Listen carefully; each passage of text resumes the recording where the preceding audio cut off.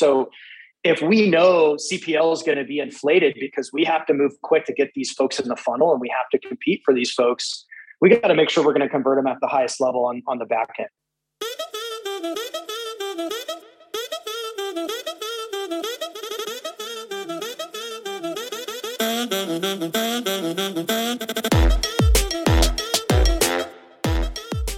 Welcome to Attention Retention, a special podcast series on how to attract, enroll, retain, and empower the modern learner. Brought to you in partnership with our friends at Archer Education. Over the course of this series, we will cover higher ed's product problem and discuss how to fix it, the challenges with major and program relevance in today's dynamic market, how to successfully attract, enroll, and retain adult learners, and how to compete in a market when your school doesn't have a national brand.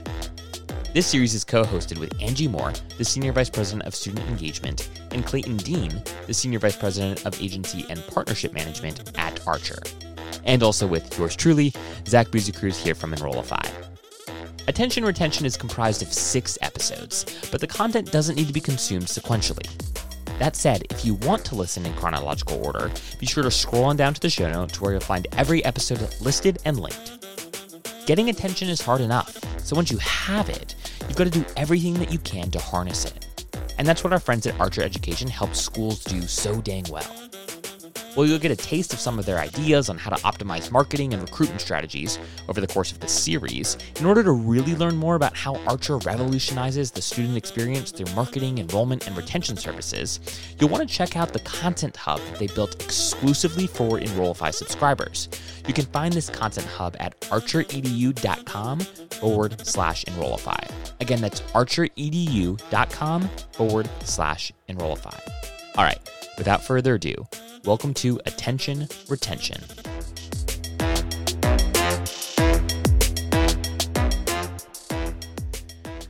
All right, folks, we are back with another episode of Attention Retention. So, Clayton, Angie, how we doing? How we doing today? Doing great. Other than the fact that Zach. Clayton was just telling me he's in like a terrible co-working space and has been like in fluorescent lighting for like 8 hours. So, and the coffee is terrible. And the coffee is terrible. Okay, well, note to self: don't So go Clayton's to. having a great day. Yeah, don't go to whatever co-working space in Florida Clayton is at. We'll be respectful and we won't drop the name of the brand. But guys, I'm excited for today's episode because, you know, in the spirit, the series is called Attention Retention, and I thought it would be fun to kind of kick us off by talking a little bit about like what things currently have our respective attention. So like, you know, when you guys think about the content and media that you regularly consume, you know, what if anything has changed from the content and media that you consumed just like a few years ago? Like in the last 5 years or so, how have your media consumption habits changed, if at all? Everything. I feel like in my media consumption habits have changed in the last 5 years. And I think one of the reasons for that is because 5 years ago was pre-COVID. And even just that in and of itself has completely changed how I consume media, the things that I want to interact with online. I personally, like, I have young kids, so I am much more into anything that's going to be convenient for me, fast. I'm much more comfortable purchasing almost anything online. Like 5 years ago, I don't remember if mattresses were being sold online all that much, but certainly if those brands were emerging, I was probably very much like, no, I would never do that. That's so silly. And now it's like, yes, I am comfortable reading reviews and buying a mattress online if it means I don't have to leave the house and figure out what to do with these kids and, you know, be safe and all that fun stuff. And then the other part of that is just that within that same kind of mindset or shift to like being comfortable doing more things online and wanting convenience, I also have just much higher expectations for what that should all look like and feel like. And, you know, I need to make sure I can get that information really quickly. Do you have the reviews on your website? Like, if there's information I'm looking for and I can't find it, I'm probably just going to go on to the next thing. So I was really trying to sit here and think about what life was like 5 years ago. It's hard to even remember just because of the impact of COVID. But I feel like everything has changed in terms of the way that I consume information, media, marketing, all the above. I'll say, yeah, kids, I think are a huge, like, for me, have really impacted. I have to be efficient with my time, right? So it's like, I listen to Audible books while I cook and drive. And, it's like the only time I can consume anything, So It's funny thinking about it now. If I put myself in the shoes of, like, who we're targeting from a student perspective, and they're living the same life, it's like, wow, if I were targeting myself, it'd be like email, maybe, if I would open it, maybe Instagram when I'm on there twice a week, randomly, and podcasts would probably be really great. I listen to a lot of podcasts, so it's like, it's funny to think about that, but it's totally different than 5 years ago. Yeah. Yeah. Do you guys what about content, like format at all? Like, do you guys feel like you consume more video than you did 5 years ago? Do you feel like it's less video? Is it more audio? Like, in terms of content format, have there been any shifts there? I'd say predominantly audio. I missed the boat on YouTube and video. Like, I don't even think about it. Yeah, I don't even think about it. I'm a podcast guy, Audible, and then I'll read my Kindle, like, if I'm actually going to read something. So you're not on TikTok, Clayton? No, I'm not. I'm afraid of it. Just knowing what I know about that algorithm. I'm like, I don't have an hour to burn on that platform every day, so I'm going to avoid it. Yeah. I would tend to agree. I feel like more audio, but I do still watch videos too, but I am definitely now like 100% audio books. I listen to podcasts too, but like when I say I've read a book, I've listened to a book 99.9% of the time. So that's a big one that's changed for me. And podcasts. I mean, I'm definitely listening to a ton more podcasts than I was 5 years ago. That's for sure. Yeah. Yeah. Well, fantastic insights. Appreciate you guys divulging a little bit about how you spend your limited free time in terms of content consumption. But what I really wanted to talk about today is, thinking lots of schools, people working in marketing and admissions are always looking for like a, silver bullet answer to like, where should I spend my, like, I've got $100,000 to spend on this campaign. Like, where should I spend it? Right. And, any decent consultant, I think, like we've already said, like on throughout this podcast series, like we'll say, well, it depends. Like, what are your goals? Like, who is the audience? What is your product? Like, what are you promoting, etc. And obviously that is so true. But when you guys think about where folks should be spending their time right now when it comes to trying to capture and ultimately like retain the attention of prospects. And I'll let you guys pick the demo, like the demographic here, whether you want to talk about a traditional undergrad audience or a grad audience or a degree completion audience. Like, if a client were to come to you, like somebody who had high trust in both of you, right? And they were to say, Clayton, Angie, like, look, you guys know me, you know my programs, like I've got $100,000 to spend and I need more inquiries. Like I need leads. Like, where is that money being spent? Not based off of what, people read in the headlines, but like based off of what you know to be true. Like, how would you advise this client, this friend of yours, to spend that $100K? I think I alluded to this in a couple episodes ago, but I think your kind of core platforms aren't going anywhere, and I think are still really critical, right? Your Google search, we know exactly who we can target within Google search.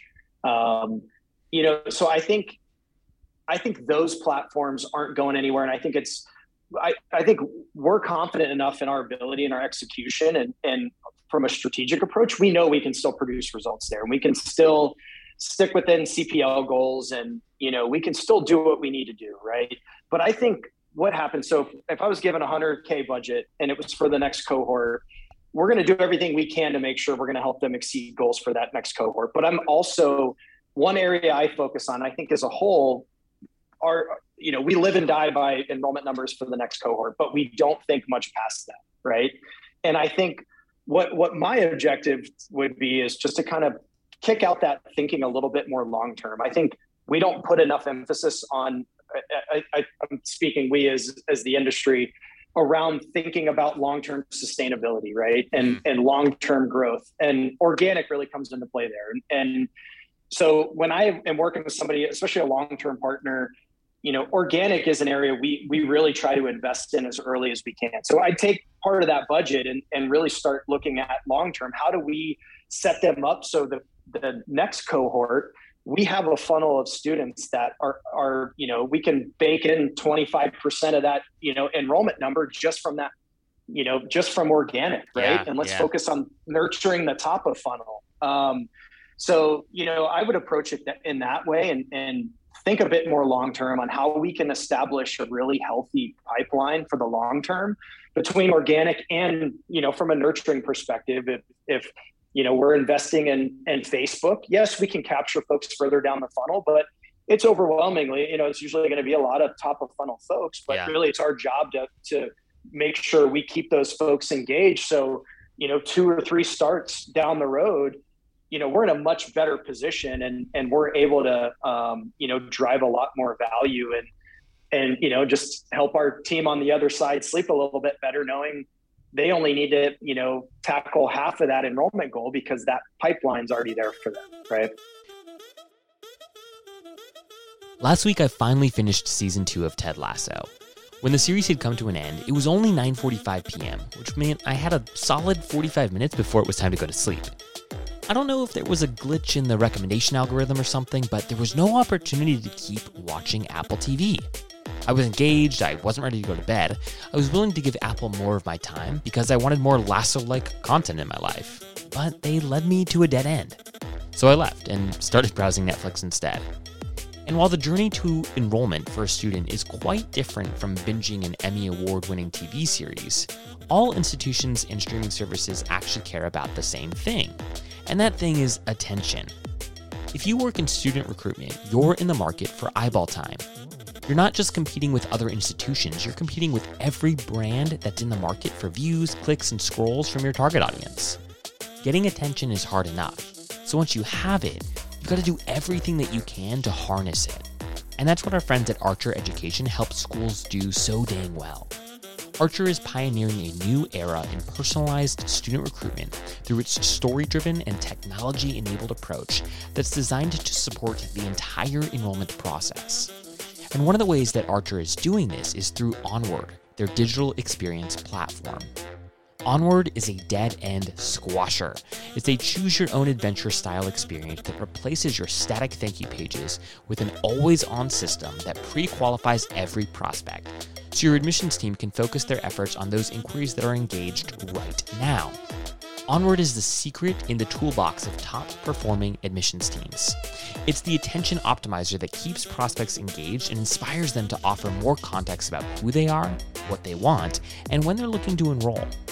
To learn more about how to harness attention when it's hot, visit archereducation.com/Enrollify. Again, that's archereducation.com/Enrollify. Oh, and if you're struggling to get attention from prospects, the Archer team has a plethora of digital advertising solutions in their arsenal that'll help you reach the precise students that you're looking for. And if you haven't discovered it already, Enrollify and Archer have partnered on a brand new podcast series called Attention Retention. Learn more about attention retention wherever you get your podcasts or at podcast.enrollify.org. Get attention, keep attention, hit your enrollment targets. Visit archereducation.com/Enrollify to learn more. When you guys think about lead gen, how important is lead time with respect to lead gen? Meaning, if a client comes to you and it's January and they need to recruit a class for fall, right? Does that affect or change the channel or tactics that you'd use? Facebook, you mentioned Clayton, great for top of the funnel sort of lead gen, and ideally you're going out with content, you're getting someone to download a resource or watch a video, you're capturing them when they're still kind of at that awareness stage in the student journey. And you might be relying on 12 to 24 months to be able to kind of nurture that nurture that contact to the point of enrollment. Whereas if you've only got 6 months or 5 months or 4 months, how do you guys think about changing strategy based off of lead time that you have, the time that you have to nurture that lead into an enrolled student? If we're talking more about the adult learners, degree completers, or even just non-traditional students, the enrollment timeline for the adult market typically is actually a lot shorter. So just to kind of keep that in mind, that a lot of times once a prospective student has filled out an RFI on that side of things, online programs, again, adult students, degree completers, they're actually looking to move forward a little bit quicker. So I think keeping that in mind is important too when thinking about this. Yeah. No, 100%. Yeah, 100%. Thanks for bringing that up. Yeah. That's super, super important. And, I've heard that too. And I can't remember the stat, but it's on the tip of my tongue too. It's some ridiculous percentage. Like it's significantly higher than like a traditional graduate program. But Clayton, anything else you'd add there? Yeah, I will say I always look through most of what I'm talking about through the lens of graduate and online graduate. Yep. That's the world I live in. So just a reference point there. But yeah, so I think strategically it would be a lot different if we had a short timeline versus, even 6 months or more. Our strategy might change quite a bit. So we might focus more on demand generation versus demand capture. And I think what we do is set the expectation. Most of the time we can deliver. We know we can execute. We know what's realistic in terms of what we can deliver, right? And so we'll set the expectation around that. The enrollment goal is 50 based on the timeline.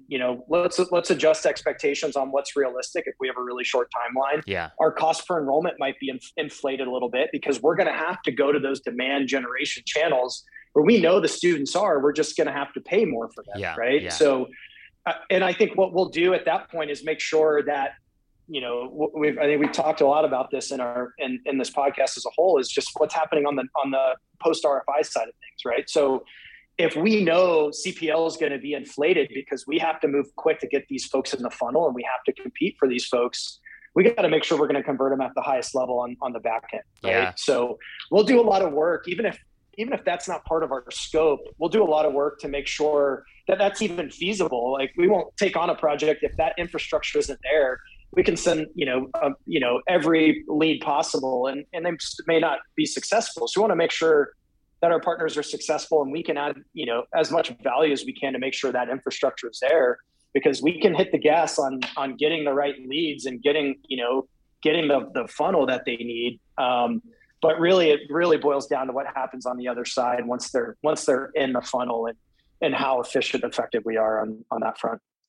Yeah, I think looking at it from the enrollment lens, do you have enough time to nurture the prospective students and get them all the information they need to feel comfortable and confident about making the next step or taking the next step?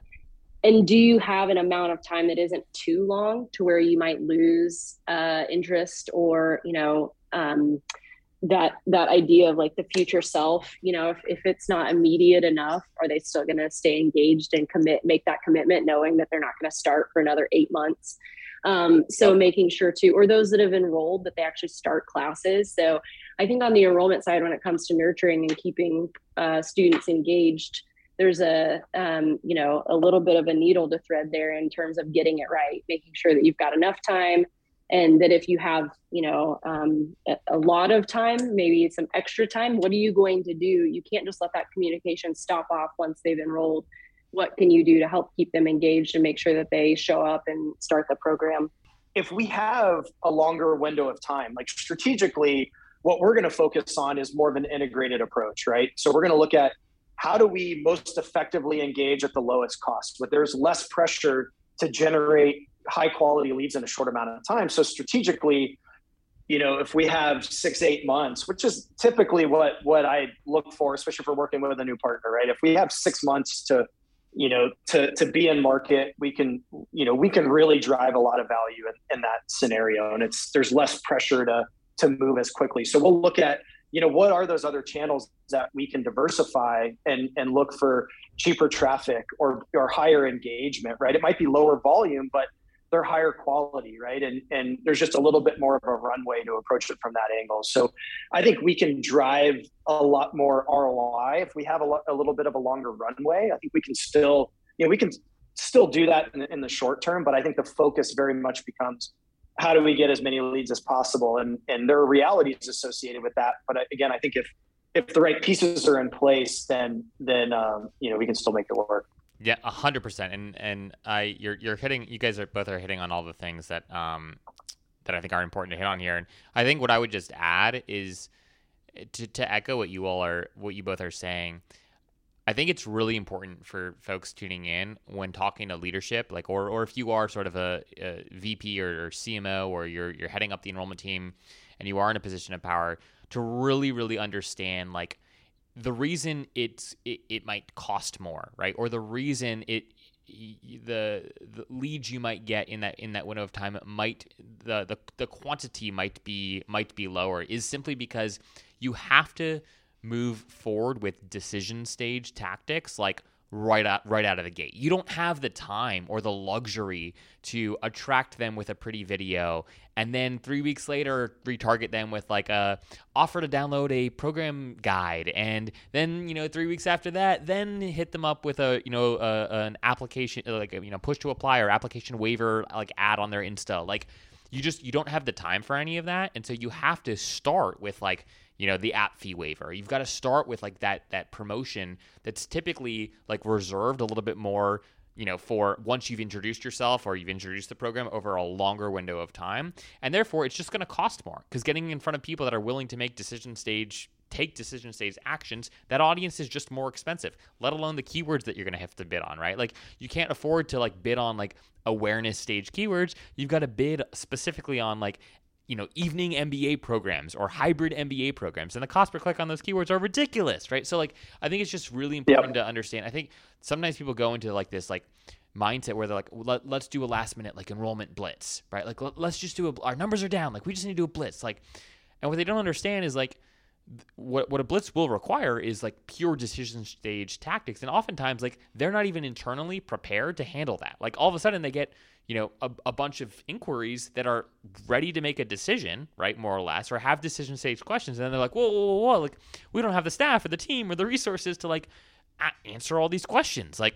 And yet I think that I think like it would be worth like putting out a whole like, I don't know, case study or having a whole podcast specifically devoted to like how to do blitz campaigns well, because I think that like folks just don't understand everything that it takes to run one of these campaigns, and why they cost so much. Like they cost so much, not because it's you're paying your agency partner or your team is going to be spending more time. It's not that they're spending more time. It's that the tactics and strategies that they have to implement are way more aggressive, and quite frankly are just in channels and or are bidding on keywords that are just significantly more expensive. Well said. And if you look at it, it's a much smaller pool of individuals that you're able to target as well. Exactly. Right? Exactly. So it's a supply and demand issue, and there's so many programs in the market now that are competing for that same pool. You're not the only one looking, trying to target those individuals further down the funnel, right? So, when you have 3 months before a start, that's it's a really tough proposition. And I would recommend, again, just setting the right expectations around, with leadership of what to expect, because you're going to pay more, you're going to have lower volume. And it's really a matter of what's going to be realistic. I love the idea of doing a whole podcast on how to run a blitz and do it well, because I think, we were talking about this on another episode, but more inquiries doesn't necessarily equal more enrollments. So you've gone out, spent all this additional money because that's what you need to do to attract and acquire, inquiries that are ready to make a decision. But, what happens to that lead when it comes into your CRM? How are you following up with them? How are you making sure that they can take the next step and apply and enroll? Do they understand how to apply and enroll? Is that information clear on your website? Are you following up with that type of information? So, I think even just looking at and understanding before you would ever attempt doing something like that, what's my lead to app rate? What's my app to enroll rate? Because if we get more inquiries in the funnel, neither of those things can go down what do we need to do to make sure those at least stay the same? Or what can we do to tick those two conversion rates up by creating a better experience? I would love to talk. I could talk about that, I think, ad nauseum. Yeah. And I mean, I think what's also important for especially like leadership to remember is like, when you're targeting, especially if these are new prospects, like you're trying to acquire names and email addresses for the first time, and you're, let's say, doing things on Facebook, for instance, like if you're setting up your campaigns right, like you're optimizing for like people that are willing to like make a purchase, essentially, like people that are willing to, right, actually go and like, let's say, buy a product online after they see a Facebook or Insta campaign. Like if you're setting up a decision stage campaign, the criteria that you're using on the platforms is optimizing for that kind of scroller, right? Like that kind of user. And guess who else is targeting that kind of user? Any brand that is selling a product on social, right? So it's like, you're competing with other people, like D2C brands who have significantly more money, right, and budget to kind of target these customers, and their cost per customer is significantly lower, obviously. But like you're now running against those people, right, and running up against those people. Whereas when you're focused on awareness campaigns, right, your competition, right, is just less. So I think it's really important that people understand this when getting into a blitz campaign, because if you don't understand this from the outset, it's probably better, quite frankly, and like, I might get shot for saying this, but like it's probably better to like save your money, like, and save your resources and spend it better next year, and just take the loss. Like take the loss, because otherwise you're going to spend gobs of money. Everyone's going to end up mad because no one understood how much effort that this required. Yeah. And the competition is just so stiff. So I know we're getting off on like blitz campaigns here, but like I just think that it's super important. Yeah. You took the words out of my mouth, and I've recommended that when we had a partner who approached us with a large sum of money and for a blitz campaign, and I said, listen, you're going to waste half of this budget. Let's look at how we can deploy that. So next year you're not in the same position where you're short 25% on the enrollment side.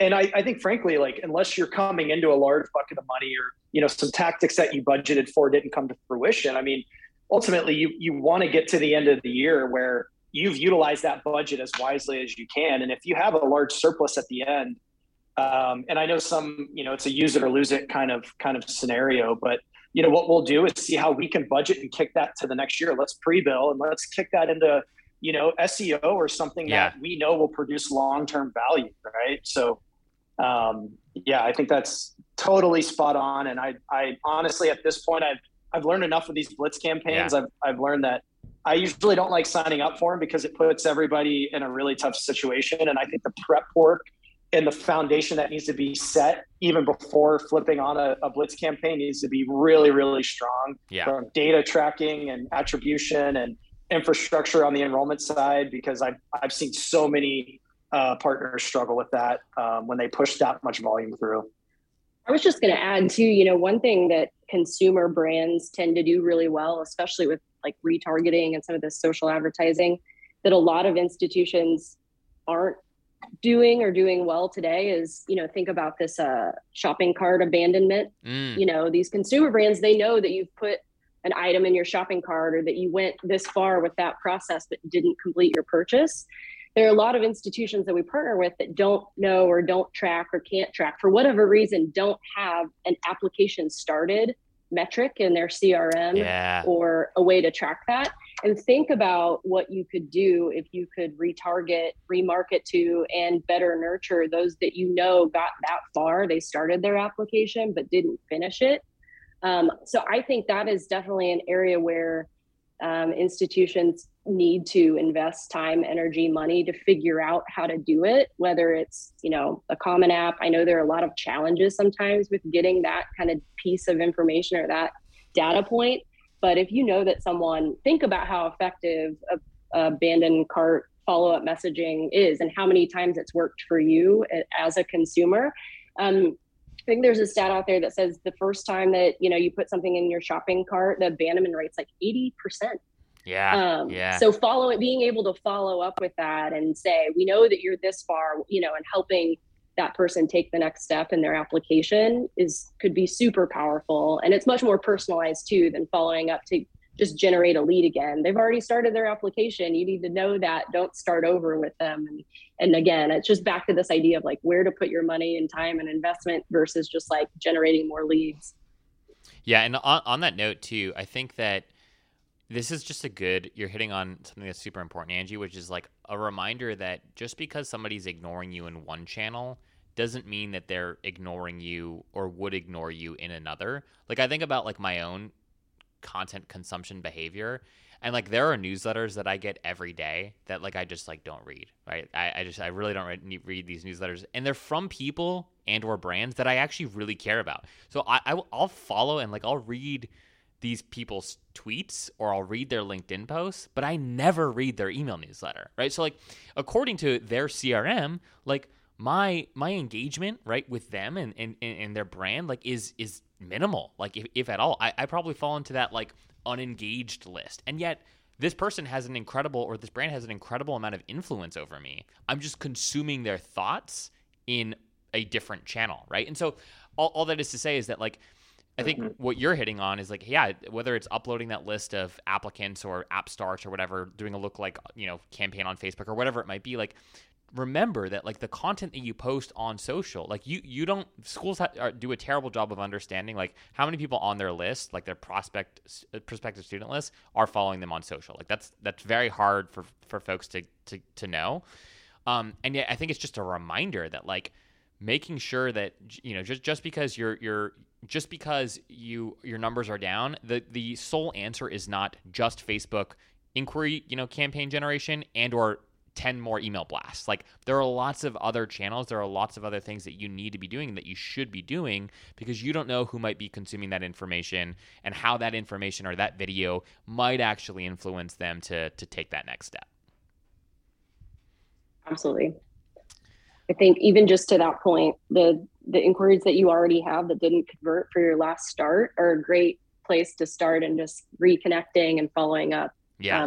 Even if you don't see, if it's 10% that you get that are re-engaged and ready to take the next step, that's still successful. You didn't have to spend another dollar generating that lead, right? So there's so many opportunities to look at gaps in your funnel. I think it's also really what you spoke to about just the different channels that you consume.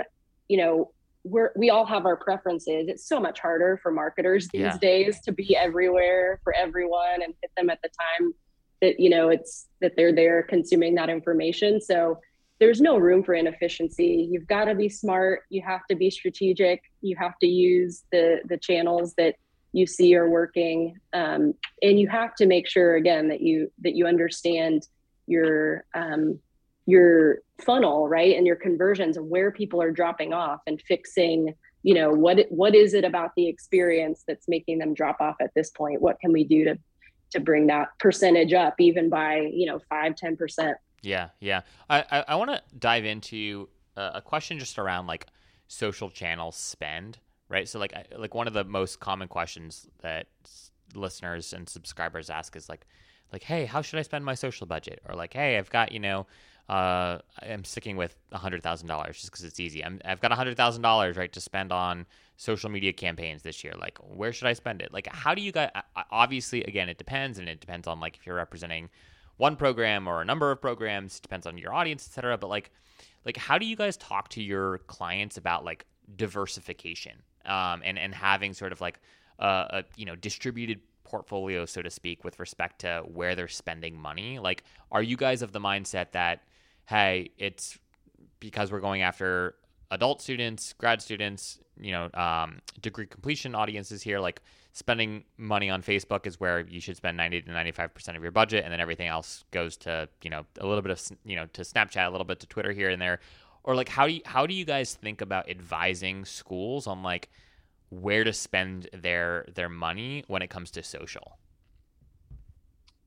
Usually it's going to be blended. We very rarely will spend 100% of budget in social platforms. So it's usually some sort of split between search and social from a paid perspective. We always split it between the two. Yep. Just again, from a user intent perspective.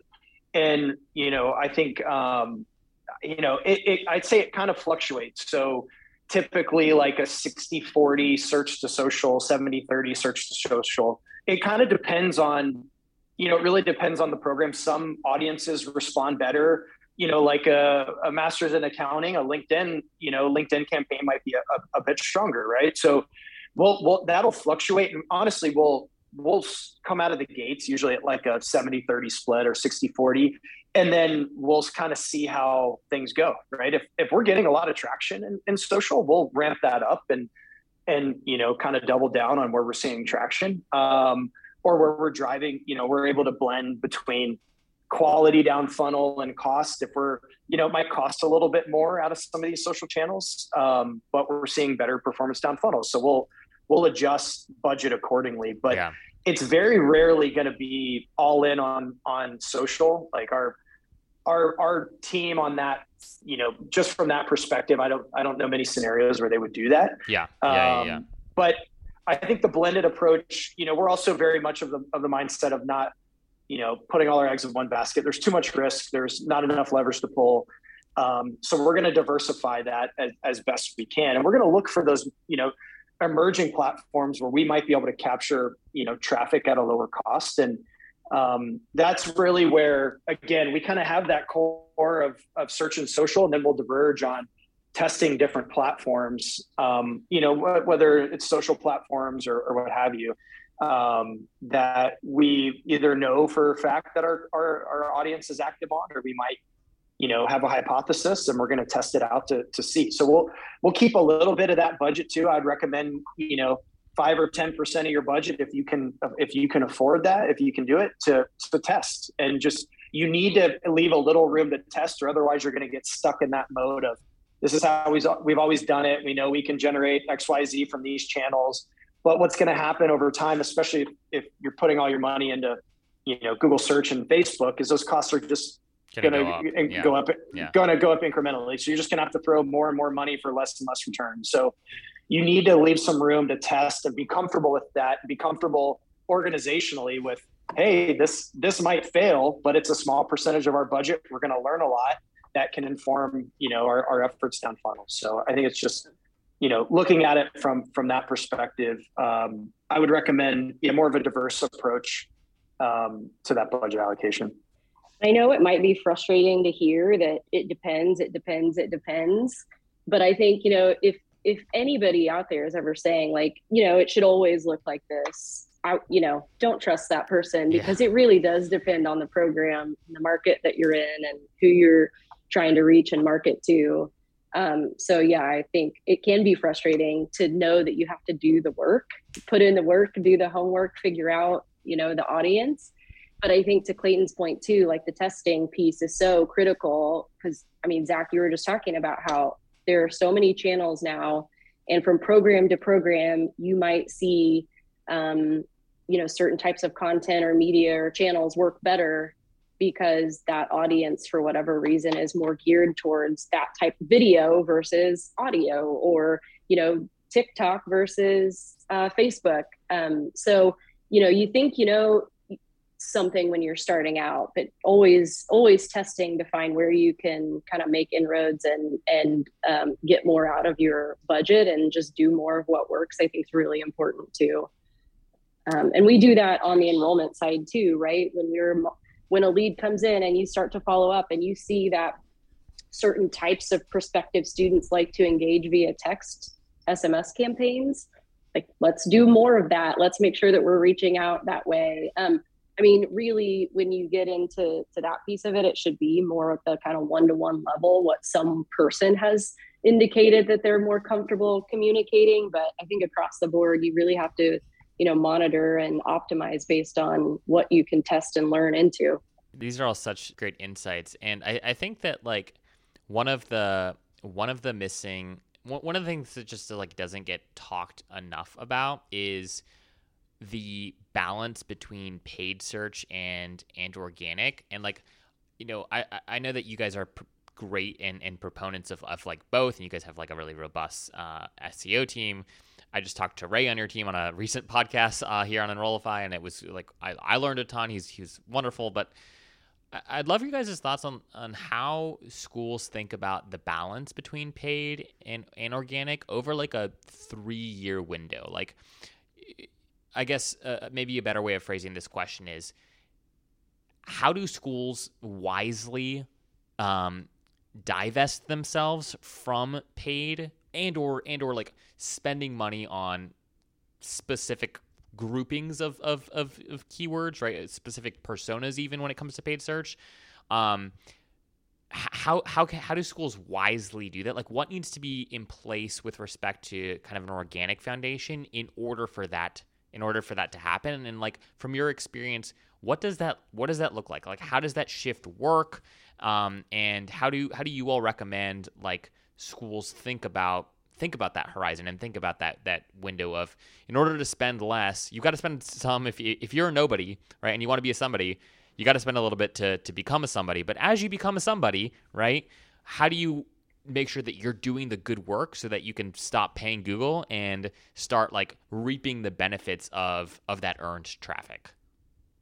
Yeah, I think you have to get really good at illustrating the value long-term internally, because I think you do have to sacrifice a little bit if budget is an issue. If budget's not an issue, that's a whole other thing. But if you're working with a finite amount of money, the tricky part with SEO is you can't just throw a couple $1,000s at it a month and be successful. Yeah. So you have to invest, and you don't have to spend hundreds of thousands of dollars a year necessarily, right? You can do it in a reasonable way.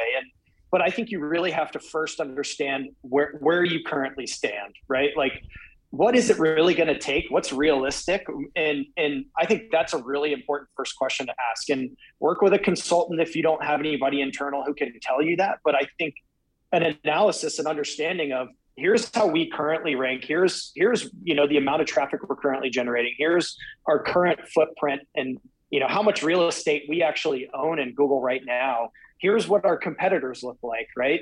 When it comes to like an MBA program, an online MBA program, there are schools out there that have had websites that have been doing SEO aggressively for 15 years, right? So yeah. It's very, very difficult to do a lot there. That's not to say there's not opportunity. If you have a specialization, that can open up a whole new door of opportunity that may be less competitive. We can target, long tail search terms. So instead of online MBA, we're targeting people who are looking for an online MBA and in environmental protection, right? A lot less competitive. You design your strategy around that. But I think you first have to really know where you are and what it's going to take in order to see meaningful month over month, organic growth. And I'd say, from what I've seen and our experiences with it, it can fluctuate, I guess, depending on the program and how competitive the market is, from like 6 months to, almost 2 years to really see a meaningful return, right?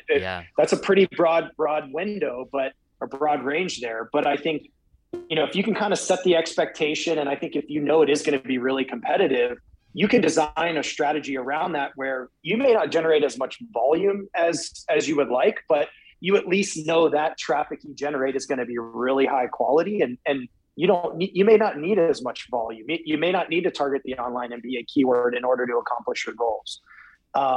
So I'd say, there is a point where we do see partners that can reduce their paid spend. It never goes away fully, right? That's never the expectation, but there is a point where organic lead flow starts exceeding paid lead flow, right? And that's really where you start unlocking value, and it's really cool to see that where cost per enrollment really starts to drop, and you free up budget to focus and expand in other areas, or we just really try to get that CPE down as low as we can. I think that's one thing I was gonna just add, because this is definitely your area of expertise, but obviously the goal should be putting the most percent of your budget into the lowest cost lead source. Yeah. That's really organic, but that's a long-term strategy and it can take a while to get there. But the thing that you said that really resonated and that I wanted to just speak to is this idea that if you have some really successful programs in organic that you can actually use to kind of help fund some of that paid search for other programs. I think some of the challenge there is like the decentralization of some of how marketing works from program to program within an institution. But that can be another piece of that strategy, is to say, we've got these 3 to 4 programs that we've got on organic, right? Like our SEO strategy is there. They're strong programs. We're generating a lot of organic leads. Let's put some of that marketing budget then into pumping up our paid search campaigns for these other programs, and really have that strategy work together.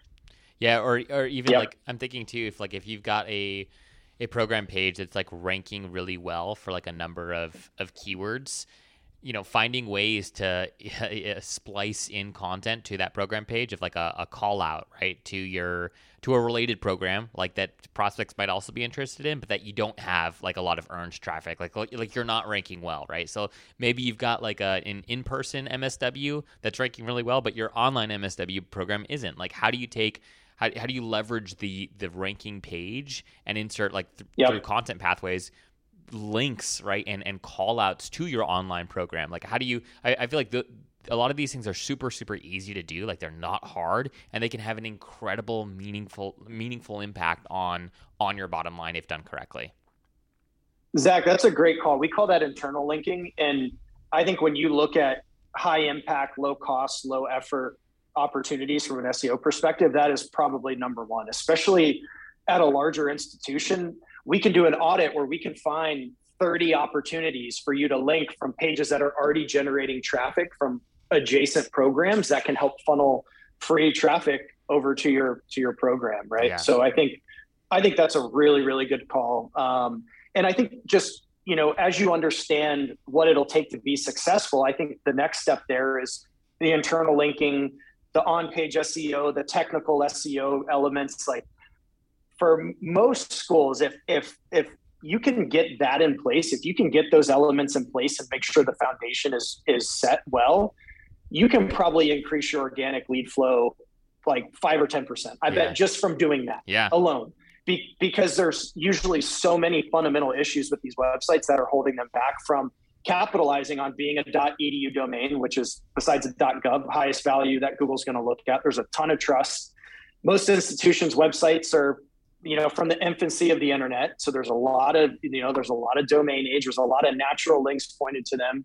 There's things we can do to capitalize on that history that are going to provide immense amount of value at really extremely low cost, right? And it can be a one-time project that we can do, and to or whoever you work with to add a ton of value. So getting that in place first is critical. We won't even entertain doing any content or link building until those elements are in place, because we'd literally be, we might as well burn the money that we'd be investing, because it literally won't do anything for you unless those elements are in place.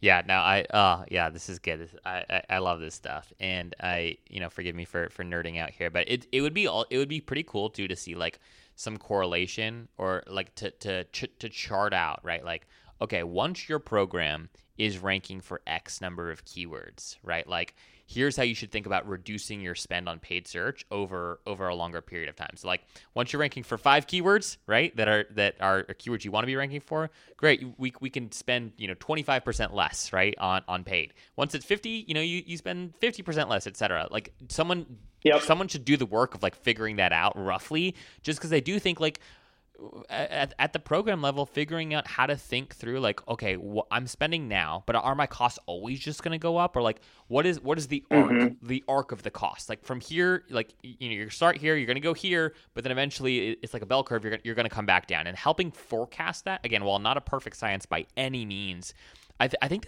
that's doable. Like that can and should be done. Yep. So one thing I do is I kind of do some back of the napkin math. Like, when I'm talking with a partner and trying to help them understand the value, or trying to help them sell it internally to justify the budget or what have you. So what I like to do, and keep it really simple, right? You have 3 columns. Column 1 is your paid media, right? Which includes search and social. Column 2 is organic. Column 3 is the aggregate of the 2, right? So you can show 2 models. You have one with just paid media, right?